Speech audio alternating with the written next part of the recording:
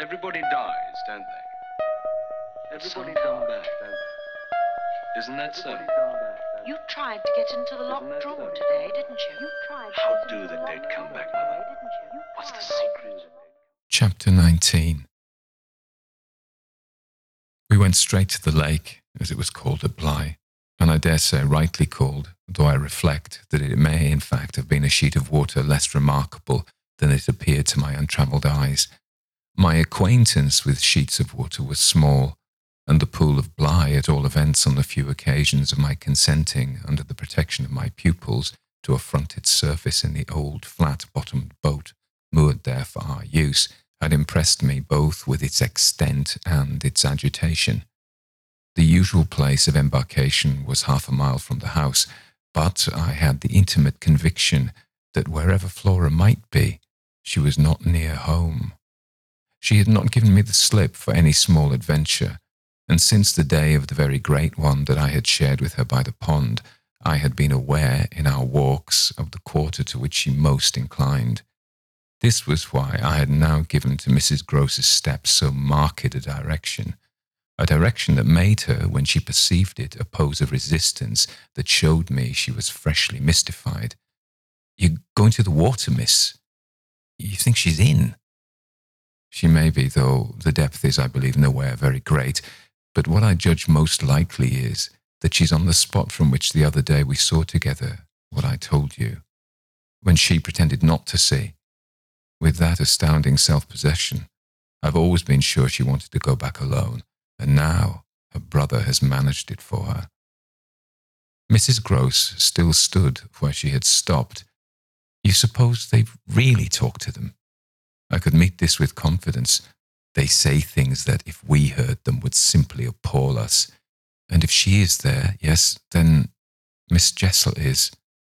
Beyond a doubt. You shall see." "Oh, thank you," my friend cried, planted so firm that in taking it in, I went straight on without her. By the time I reached the pool, however, she was close behind me, and I knew that whatever to her apprehension might befall me, the exposure of my society struck her as least danger. She exhaled a moan of relief as we at last came in sight of the greater part of the water without a sight of the child. There was no trace of Flora on that nearer side of the bank, where my observation of her had been most startling, and none on the opposite edge where, save for a margin of some 20 yards, a thick copse came down to the water. The pond, oblong in shape, had a width so scant compared to its length that with its ends out of view it might have been taken for a scant river. We looked at the empty expanse, and then I felt the suggestion of my friend's eyes. I knew what she meant, and I replied with a negative handshake. No, wait, she's taken the boat." My companion stared at the vacant mooring place and then again across the lake. "Then where is it?" "Our not seeing it is the strongest of proofs. She has used it to go over and then has managed to hide it. All alone? That child?"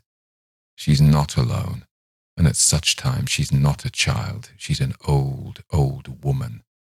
I scanned all the visible shore while Mrs. Groce took again into the queer element I offered her one of her plunges of submission. Then I pointed out that the boat might perfectly be in a small refuge formed by one of the recesses of the pool, an indentation masked for the hither side by a projection of the bank and by a clump of trees growing close to the water. "But if the boat's there, where on earth is she?" my colleague anxiously asked. "That's exactly what we must learn," and I started to walk further. "By going all the way round? Certainly, far as it is. It will take us but 10 minutes, but it's far enough to have made the child prefer not to walk. She went straight over." "Laws!" cried my friend again. The chain of my logic was ever too much for her. It dragged her at my heels even now, and when we had got halfway round, a devious, tiresome process on ground much broken, and by a path choked with overgrowth, I paused to give her breath. I sustained her with a grateful arm, assuring her that she might hugely help me, and this started us afresh, so that in the course of but a few minutes more, we reached a point from which we found the boat to be where I had supposed it. It had been intentionally left as much as possible out of sight, and was tied to one of the stakes of a fence that came just there down to the brink, and that had been an assistance to disembarking. I recognised, as I looked at the pair of short, thick oars quite safely drawn up, the prodigious character of the feat for a little girl. But I had lived by this time too long among wonders, and had panted to too many livelier measures. There was a gate in the fence, through which we passed, and had brought us, after a trifling interval, more into the open. Then, "There she is," we both exclaimed at once. Flora, a short way off, stood before us on the grass and smiled, as if her performance was now complete. The next thing she did, however, was to stoop straight down and pluck, quite as if it were all she was there for, a big, ugly spray of withered fern. I instantly became sure she had just come out of the copse. She waited for us, not herself taking a step, and I was conscious of the rare solemnity with which we presently approached her. She smiled and smiled, and we met, but it was all done in a silence by this time flagrantly ominous. Mrs. Gross was the first to break the spell. She threw herself on her knees and, drawing the child to her breast, clasped in a long embrace the little tender yielding body. While this dumb convulsion lasted, I could only watch it, which I did the more intently when I saw Flora's face peep at me over our companion's shoulder. It was serious now. The flicker had left it, but it strengthened the pang with which I at that moment envied Mrs. Gross the simplicity of her relation. Still, all this while, nothing more passed between us save that Flora had let her foolish fern again drop to the ground. What she and I had virtually said to each other was that pretexts were useless now. When Mrs. Gross finally got up, she kept the child's hand, so that the two were still before me, and the singular reticence of our communion was even more marked in the frank look she launched me. "I'll be hanged," it said, "if I'll speak." It was Flora who, gazing all over me in candid wonder, was the first. She was struck with our bareheaded aspect. "Why, where are your things?" "Where are yours, my dear?" I promptly returned. She had already got back her gaiety and appeared to take this as an answer quite sufficient. "And where's Miles?" she went on. There was something in the small valour of it that quite finished me. These 3 words from her were, in a flash, like the glitter of a drawn blade, the jostle of the cup that my hand for weeks and weeks had held high and full to the brim, that now, even before speaking, I felt overflow in a deluge. "I'll tell you if you tell me," I heard myself say, then heard the tremor in which it broke. "Well, what?" Mrs. Gross's suspense blazoned at me, but it was too late now, and I brought the thing out handsomely.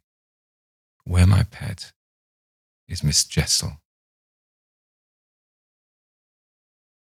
Chapter 20. Just as in the churchyard with Miles, the whole thing was upon us. Much as I had made of the fact that this name had never once between us been sounded, the quick, smitten glare with which the child's face now received it fairly likened my breach of the silence to the smash of a pane of glass. It added to the interposing cry, as if to stay the blow, that Mrs. Gross at the same instant uttered over my violence the shriek of a creature scared, or rather wounded, which, in turn, within a few seconds, was completed by a gasp of my own. I seized my colleague's arm. "She's there! She's there!" Miss Jessel stood before us on the opposite bank, exactly as she had stood the other time. And I remember strangely, as the first feeling now produced in me, my thrill of joy at having brought on a proof. She was there, and I was justified. She was there, and I was neither cruel nor mad. She was there for poor scared Mrs. Gross, but she was there most for Flora. And no moment of my monstrous time was perhaps so extraordinary as that in which I consciously threw out at her, with the sense that, pale and ravenous demon as she was, she would catch and understand it. An inarticulate message of gratitude. She rose erect on the spot my friend and I had lately quitted, and there was not, In all the long reach of her desire, an inch of her evil that fell short.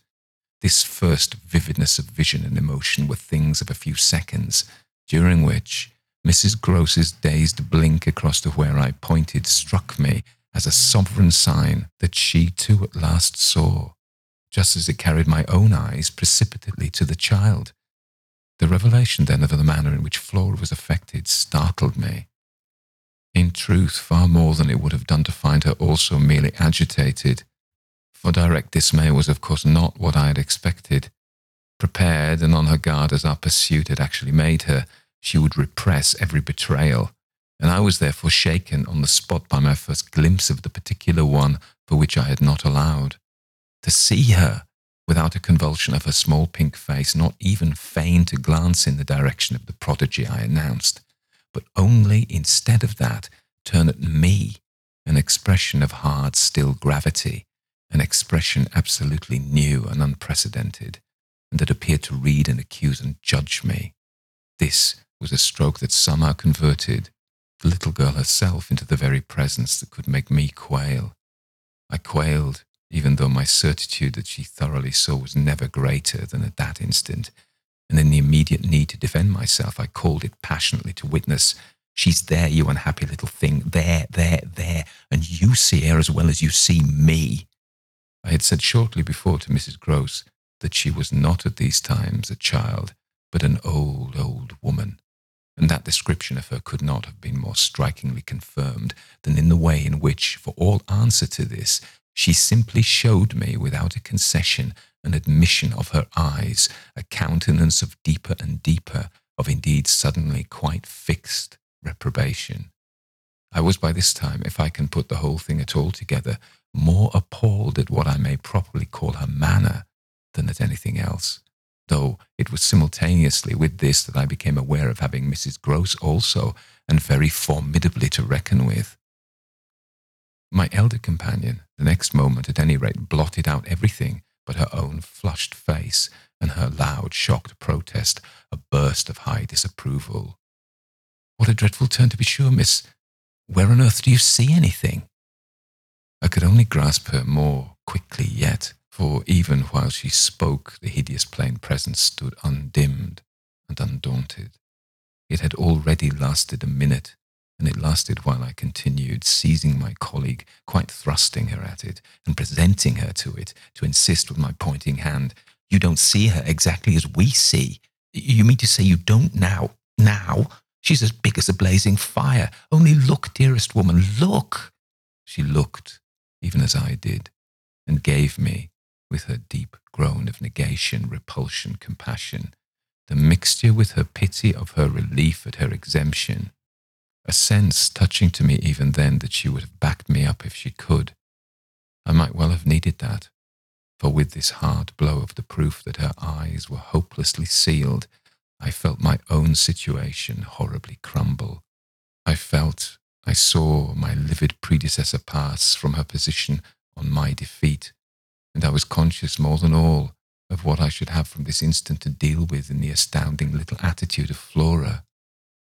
Into this attitude, Mrs. Gross immediately and violently entered, breaking, even while there pierced through my sense of ruin a prodigious private triumph, into breathless reassurance. "She isn't there, little lady, and nobody's there, and you never see nothing, my sweet. How can poor Miss Jessel, when poor Miss Jessel's dead and buried? We know, don't we, love?" And she appealed, blundering into the child. "It's all a mere mistake and a worry and a joke. We'll all go home as fast as we can." Our companion on this had responded with a strange, quick primness of propriety, and they were again with Mrs. Gross on her feet, united, as it were, in pained opposition to me. Flora continued to fix me with her small mask of reprobation, and even at that minute I prayed God to forgive me for seeming to see that. As she stood there holding tight to our friend's dress, her incomparable childish beauty had suddenly failed, had quite vanished. I've said it already, she was hideously hard. She had turned common and almost ugly. "I don't know what you mean. I see nobody. I see nothing. I never have. I think you're cruel. I don't like you." Then, After this deliverance, which might have been that of a vulgarly pert little girl on the street, she hugged Mrs. Gross more closely and buried in her skirts the dreadful little face. In this position, she produced an almost furious wail. "Take me away, oh, take me away from her." "From me?" I panted. From you, she cried. Even Mrs. Gross looked across at me dismayed, while I had nothing to do but communicate again with the figure that, on the opposite bank, without a movement, as rigidly still as if catching beyond the interval our voices, was as vividly there for my disaster as it was not there for my service. The wretched child had spoken exactly as if she had got from some outside source each of her stabbing little words, and I could therefore, in the full despair of all I had to accept, but sadly shake my head at her. If I had ever doubted, all my doubt would at present have gone. I've been living with the miserable truth, and now it has only too much closed around me. Of course, I've lost you. I've interfered, and you've seen, under her dictation, with which I faced over the pool again our infernal witness, the easy and perfect way to meet it. I've done my best, but I've lost you. Goodbye. For Mrs. Gross, I had an imperative and almost frantic, "Go, go," before which, in infinite distress but mutely possessed of the little girl and clearly convinced in spite of her blindness that something awful had occurred and some collapse engulfed us, she retreated by the way we had come, as fast as she could move. Of what first happened when I was left alone, I had no subsequent memory. I only knew that at the end of it, I suppose, a quarter of an hour, an odorous dampness and roughness, chilling and piercing my trouble, had made me understand that I must have thrown myself on my face, on the ground, and given way to a wildness of grief. I must have lain there long and cried and sobbed, for when I raised my head, the day was almost done. I got up and looked a moment through the twilight at the grey pool and its blank haunted edge, and then I took back to the house my dreary and difficult course. When I reached the gate in the fence, the boat, to my surprise, was gone, so that I had a fresh reflection to make on Flora's extraordinary command of the situation. She passed that night by the most tacit, and I should add, were not the word so grotesque a false note, the happiest of arrangements with Mrs. Gross. I saw neither of them on my return, but on the other hand, as by an ambiguous compensation, I saw a great deal of Miles. I saw, I can use no other phrase, so much of him that it was as if it were more than it had ever been. No evening I had passed at Bly had the portentous quality of this one, in spite of which, and in spite also of the deeper depths of consternation that had opened beneath my feet, there was literally, in the ebbing actual, an extraordinarily sweet sadness. On reaching the house, I had never so much as looked for the boy. I had simply gone straight to my room to change what I was wearing and to take in at a glance much material testimony to Flora's rupture. Her little belongings had all been removed. When later, by the schoolroom fire, I was served with tea by the usual maid, I indulged on the article of my other pupil in no inquiry whatever. He had his freedom now. He might have it to the end. Well, he did have it, and it consisted, in part at least, of his coming in at about 8 o'clock and sitting down with me in silence. On the removal of the tea things, I had blown out the candles and drawn my chair closer. I was conscious of a mortal coldness and felt as if I should never again be warm. So when he appeared, I was sitting in the glow with my thoughts. He paused a moment by the door, as if to look at me. Then, as if to share them, came to the other side of the hearth and sank into a chair. We sat there in absolute stillness, yet he wanted, I felt, to be with me. Chapter 21. Before a new day in my room had fully broken, my eyes opened to Mrs. Gross, who had come to my bedside with worse news. Flora was so markedly feverish that an illness was perhaps at hand. She had passed a night of extreme unrest, a night agitated above all by fears that had for their subject not in the least her former, but wholly her present governess. It was not against the possible re-entrance of Miss Jessel on the scene that she protested. It was conspicuously and passionately against mine. I was promptly on my feet, of course, and with an immense deal to ask, the more that my friend had discernibly now girded her loins to meet me once more. This I felt as soon as I had put to her the question of her sense of the child's sincerity as against my own. She persists in denying to you that she saw or has ever seen anything. My visitor's trouble truly was great. Ah, miss, it isn't a matter on which I can push her, yet it isn't either, I must say, as if I much needed to. It has made her, every inch of her, quite old. Oh, I see perfectly from here. She resents for all the world, like some high little personage, the imputation on her truthfulness and, as it were, her respectability. Miss Jessel, indeed. She's respectable, the chit. This impression she gave me there yesterday was, I assure you, the very strangest of all. It was quite beyond any of the others. I didn't put my foot in it. She'll never speak to me again. Hideous and obscure as it all was, it held Mrs. Gross briefly silent. Then she granted my point with a frankness which I made sure had more behind it. I think indeed, miss, she never will. She do have a grand manner about it. And that manner, I summed it up, is practically what's the matter with her now. On that manner I could see in my visitor's face, and not a little else besides. She asks me every 3 minutes if I think you're coming in. I see. I too, on my side, had so much more than worked it out.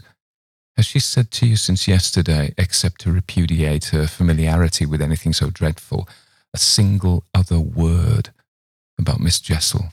Not one, miss. And of course, you know, my friend added, I took it from her by the lake that just then and there at least, there was nobody. Rather unnaturally you take it from her still. I don't contradict her. What else can I do? Nothing in the world. You're the cleverest little person to deal with. They've made them, their two friends I mean, still cleverer even than nature did, for it was wondrous material to play on. Flora now has her grievance, and she'll work it to the end. Yes, miss, but to what end? Why, that of dealing with me to her uncle. She'll make me out to him the lowest creature. I winced at the fair show of the scene in Mrs. Gross's face. She looked for a minute as if she sharply saw them together. And him who thinks so well of you. He has an odd way, it comes over me now, I laughed, of proving it. But that doesn't matter. What Flora wants, of course, is to get rid of me. My companion bravely concurred. Never again to so much as look at you. So that what you've come to me for now, I asked, is to speed me on my way. Before she had time to reply, however, I had her in check. I've a better idea, the result of my reflections.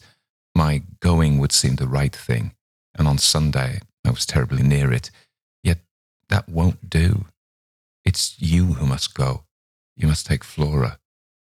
My visitor at this did speculate, but where in the world? Away from here, away from them, away even, most of all now, from me. Straight to her uncle. Only to tell on you, no, not only, to leave me in addition with my remedy. She was still vague. And what is your remedy? Your loyalty to begin with, and then Miles's. She looked at me hard. Do you think he won't, if he has the chance, turn on me? Yes, I venture still to think it. At all events, I want to try. Get off with his sister as soon as possible and leave me with him alone. I was amazed myself at the spirit I still had in reserve, and therefore perhaps a trifle the more disconcerted at the way in which, in spite of this fine example of it, she hesitated. There's one thing, of course, I went on, they mustn't, before she goes, see each other for 3 seconds. Then it came over me that in spite of Flora's presumable sequestration from the instant of her return from the pool, it might already be too late. Do you mean, I anxiously asked, that they have met? At this she quite flushed. Oh, miss, I'm not such a fool as that. If I've been obliged to leave her 3 or 4 times, it has been each time with one of the maids, and at present, though she's alone, she's locked in safe. And yet, And yet, there were too many things. And yet what? Well, are you so sure of the little gentleman? I'm not sure of anything but you. But I have, since last evening, a new hope. I think he wants to give me an opening. I do believe that poor little exquisite wretch, he wants to speak. Last evening in the firelight and the silence, he sat with me for 2 hours, as if it were just coming. Mrs. Gross looked hard through the window at the grey gathering day. And did it come? No. Though I waited and waited, I confess it didn't. And it was without a breach of the silence or so much as a faint allusion to his sister's condition and absence that we last kissed for good night. All the same, I continued, I can't, if her uncle sees her, consent to his seeing her brother without my having given the boy, and most of all because things have got so bad, a little more time. My friend appeared on this ground more reluctant than I could quite understand. What do you mean by more time? Well, a day or two, really, to bring it out. He'll then be on my side, of which you see the importance. If nothing comes, I shall only fail, and you will at the worst have helped me by doing, on your arrival in town, whatever you may have found possible. So I put it before her, but she continued for a little so inscrutably embarrassed that I came again to her aid, unless indeed I wound up. You really want not to go? I could see it in her face at last clear itself. She put her hand to me as a pledge. I'll go this morning. I wanted to be very just. If you should wish still to wait, I would engage she shouldn't see me. No, it's the place itself. She must leave it. She held me a moment with heavy eyes, then brought out the rest. Your idea's the right one. I myself, miss. Well, I can't stay. The look she gave me with it made me jump at possibilities. You mean it since yesterday you have seen? She shook her head with dignity. I've heard. Heard? From that child. Horrors. There, she sighed with tragic relief. Oh, my honour, miss, she says things.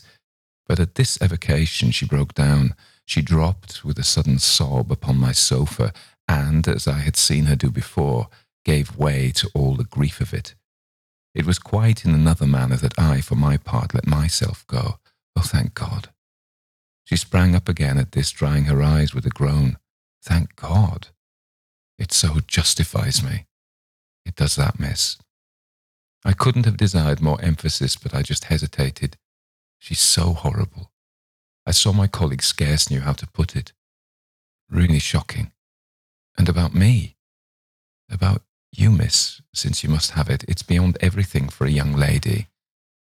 And I can't think wherever she must have picked it up. The appalling language she applied to me. I can, then. I broke in with a laugh that was doubtless significant enough. It only, in truth, left my friend still more grave. Well, perhaps I ought to also, since I've heard some of it before, yet I can't bear it. The poor woman went on a while with the same movement. She glanced over on my dressing table at the face of my watch. But I must go back. I kept her, however. If you can't bear it, how can I stop with her, you mean? Why, just for that, to get her away, far from this, she pursued, far from them. She may be different. She may be free. I seized her almost with joy. Then, in spite of yesterday, you believe in such doings? A simple description of them required in the light of her expression to be carried no further, and she gave me the whole thing as she had never done. I believe. Yes, it was a joy, and we were still shoulder to shoulder. If I might continue sure of that, I should care but little what else happened. My support in the presence of disaster would be the same as it had been in my early need of confidence, and if my friend would answer for my honesty, I would answer for all the rest. On the point of taking leave of her nonetheless, I was to some extent embarrassed. There's one thing, of course, it occurs to me, to remember. My letter giving the alarm will have reached town before you. I now perceived still more how she had been beating about the bush and how weary at last it had made her.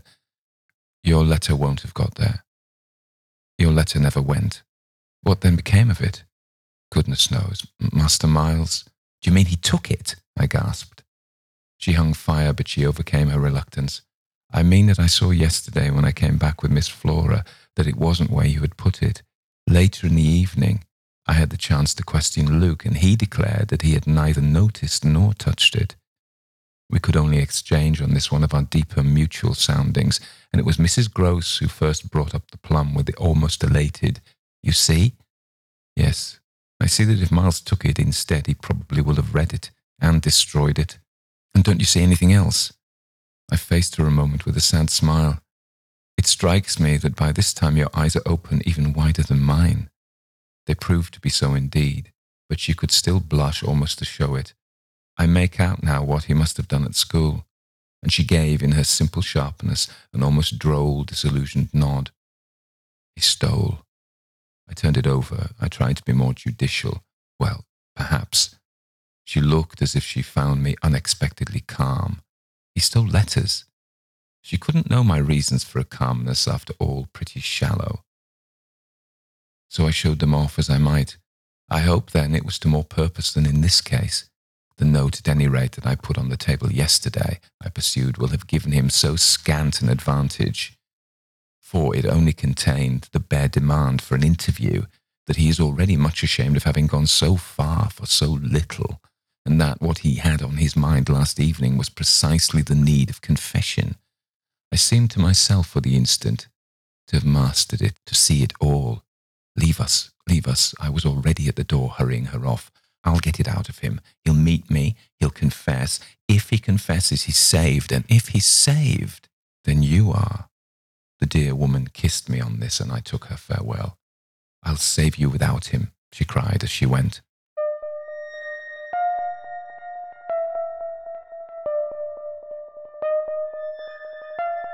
Everybody dies, don't they? Everybody come back, don't they? Isn't that so? You tried to get into the locked room today, didn't you? How do the dead come back, Mother?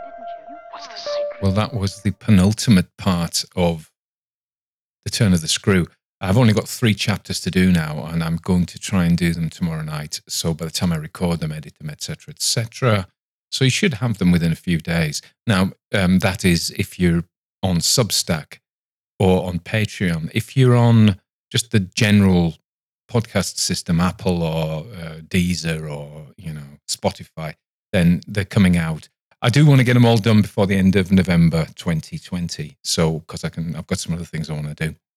Okay, I don't want to go on too much because I guess people will be listening to these back to back, and if you really just want to get on with the story, you don't want this bloke going on.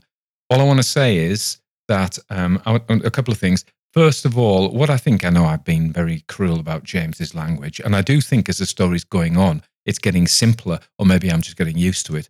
But in any case, I thought a masterstroke, there were a couple in these bits, these 3 chapters we've just done, was Mrs. Gross.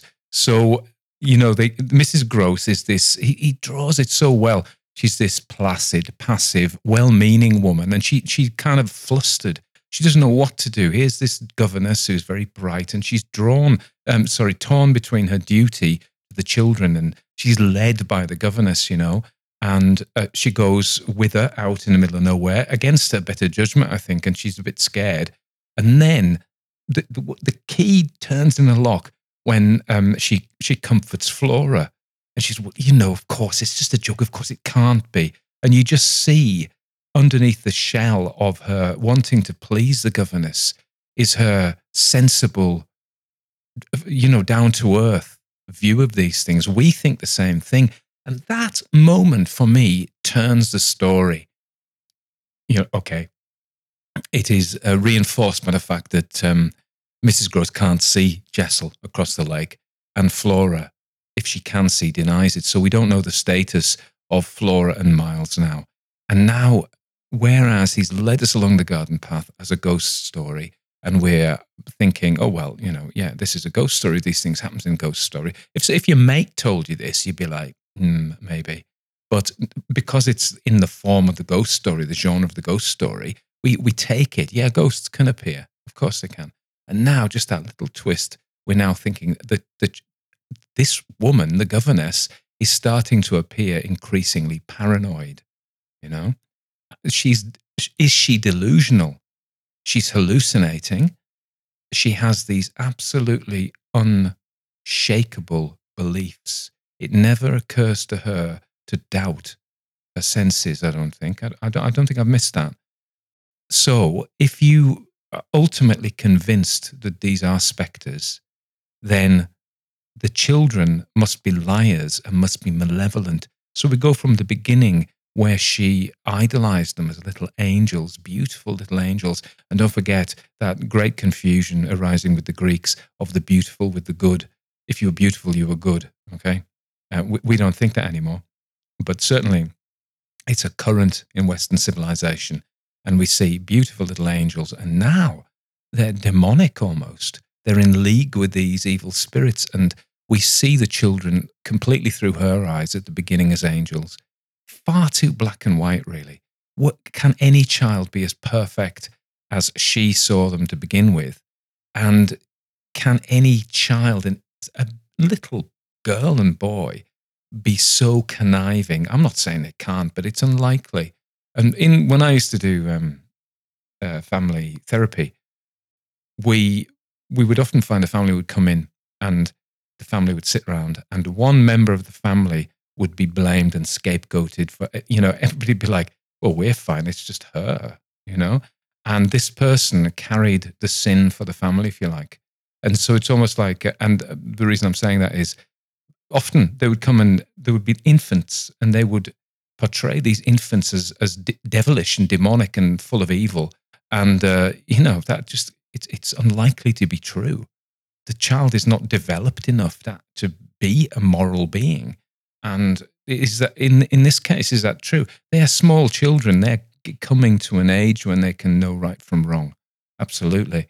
But really, so I think this flip, we see through her eyes the children from angels to demons, and they feel, what he's good at is they actually start to feel sinister. They have an unpleasant air about them now through her eyes. So, I mean, the little girl would not want to see this governess who's accusing her of all sorts of things on the, so is she crazy? Is she, I'm sorry to use such a term, but is she delusional? On the other hand, what is the kid doing? Taking a boat out. I mean, kids do. I did these things. So did Wordsworth, in fact, So stealing a boat across the lake, picking up a piece of withered old fern. Kids do these things. But it is a bit weird, the kids keeping going out. So he has us dithering on the balance between, is the governess, who is unnamed, I think, I can't bring her name to mind, is she delusional and paranoid, or are the children in fact speaking to ghosts, evil ghosts as well, and conniving and colluding with them? On balance, it would seem it's more likely that the governess is mentally ill, isn't it? But this is a ghost story after all. So it's good that he does this. He does this very, very well. You can see why this story is considered a classic. Was there anything else I was going to say? No, there wasn't. Call to action. Okay, hop along to Substack and links on the show notes. Download a free story of mine. Anyway, onward we go. The next bit is the last bit.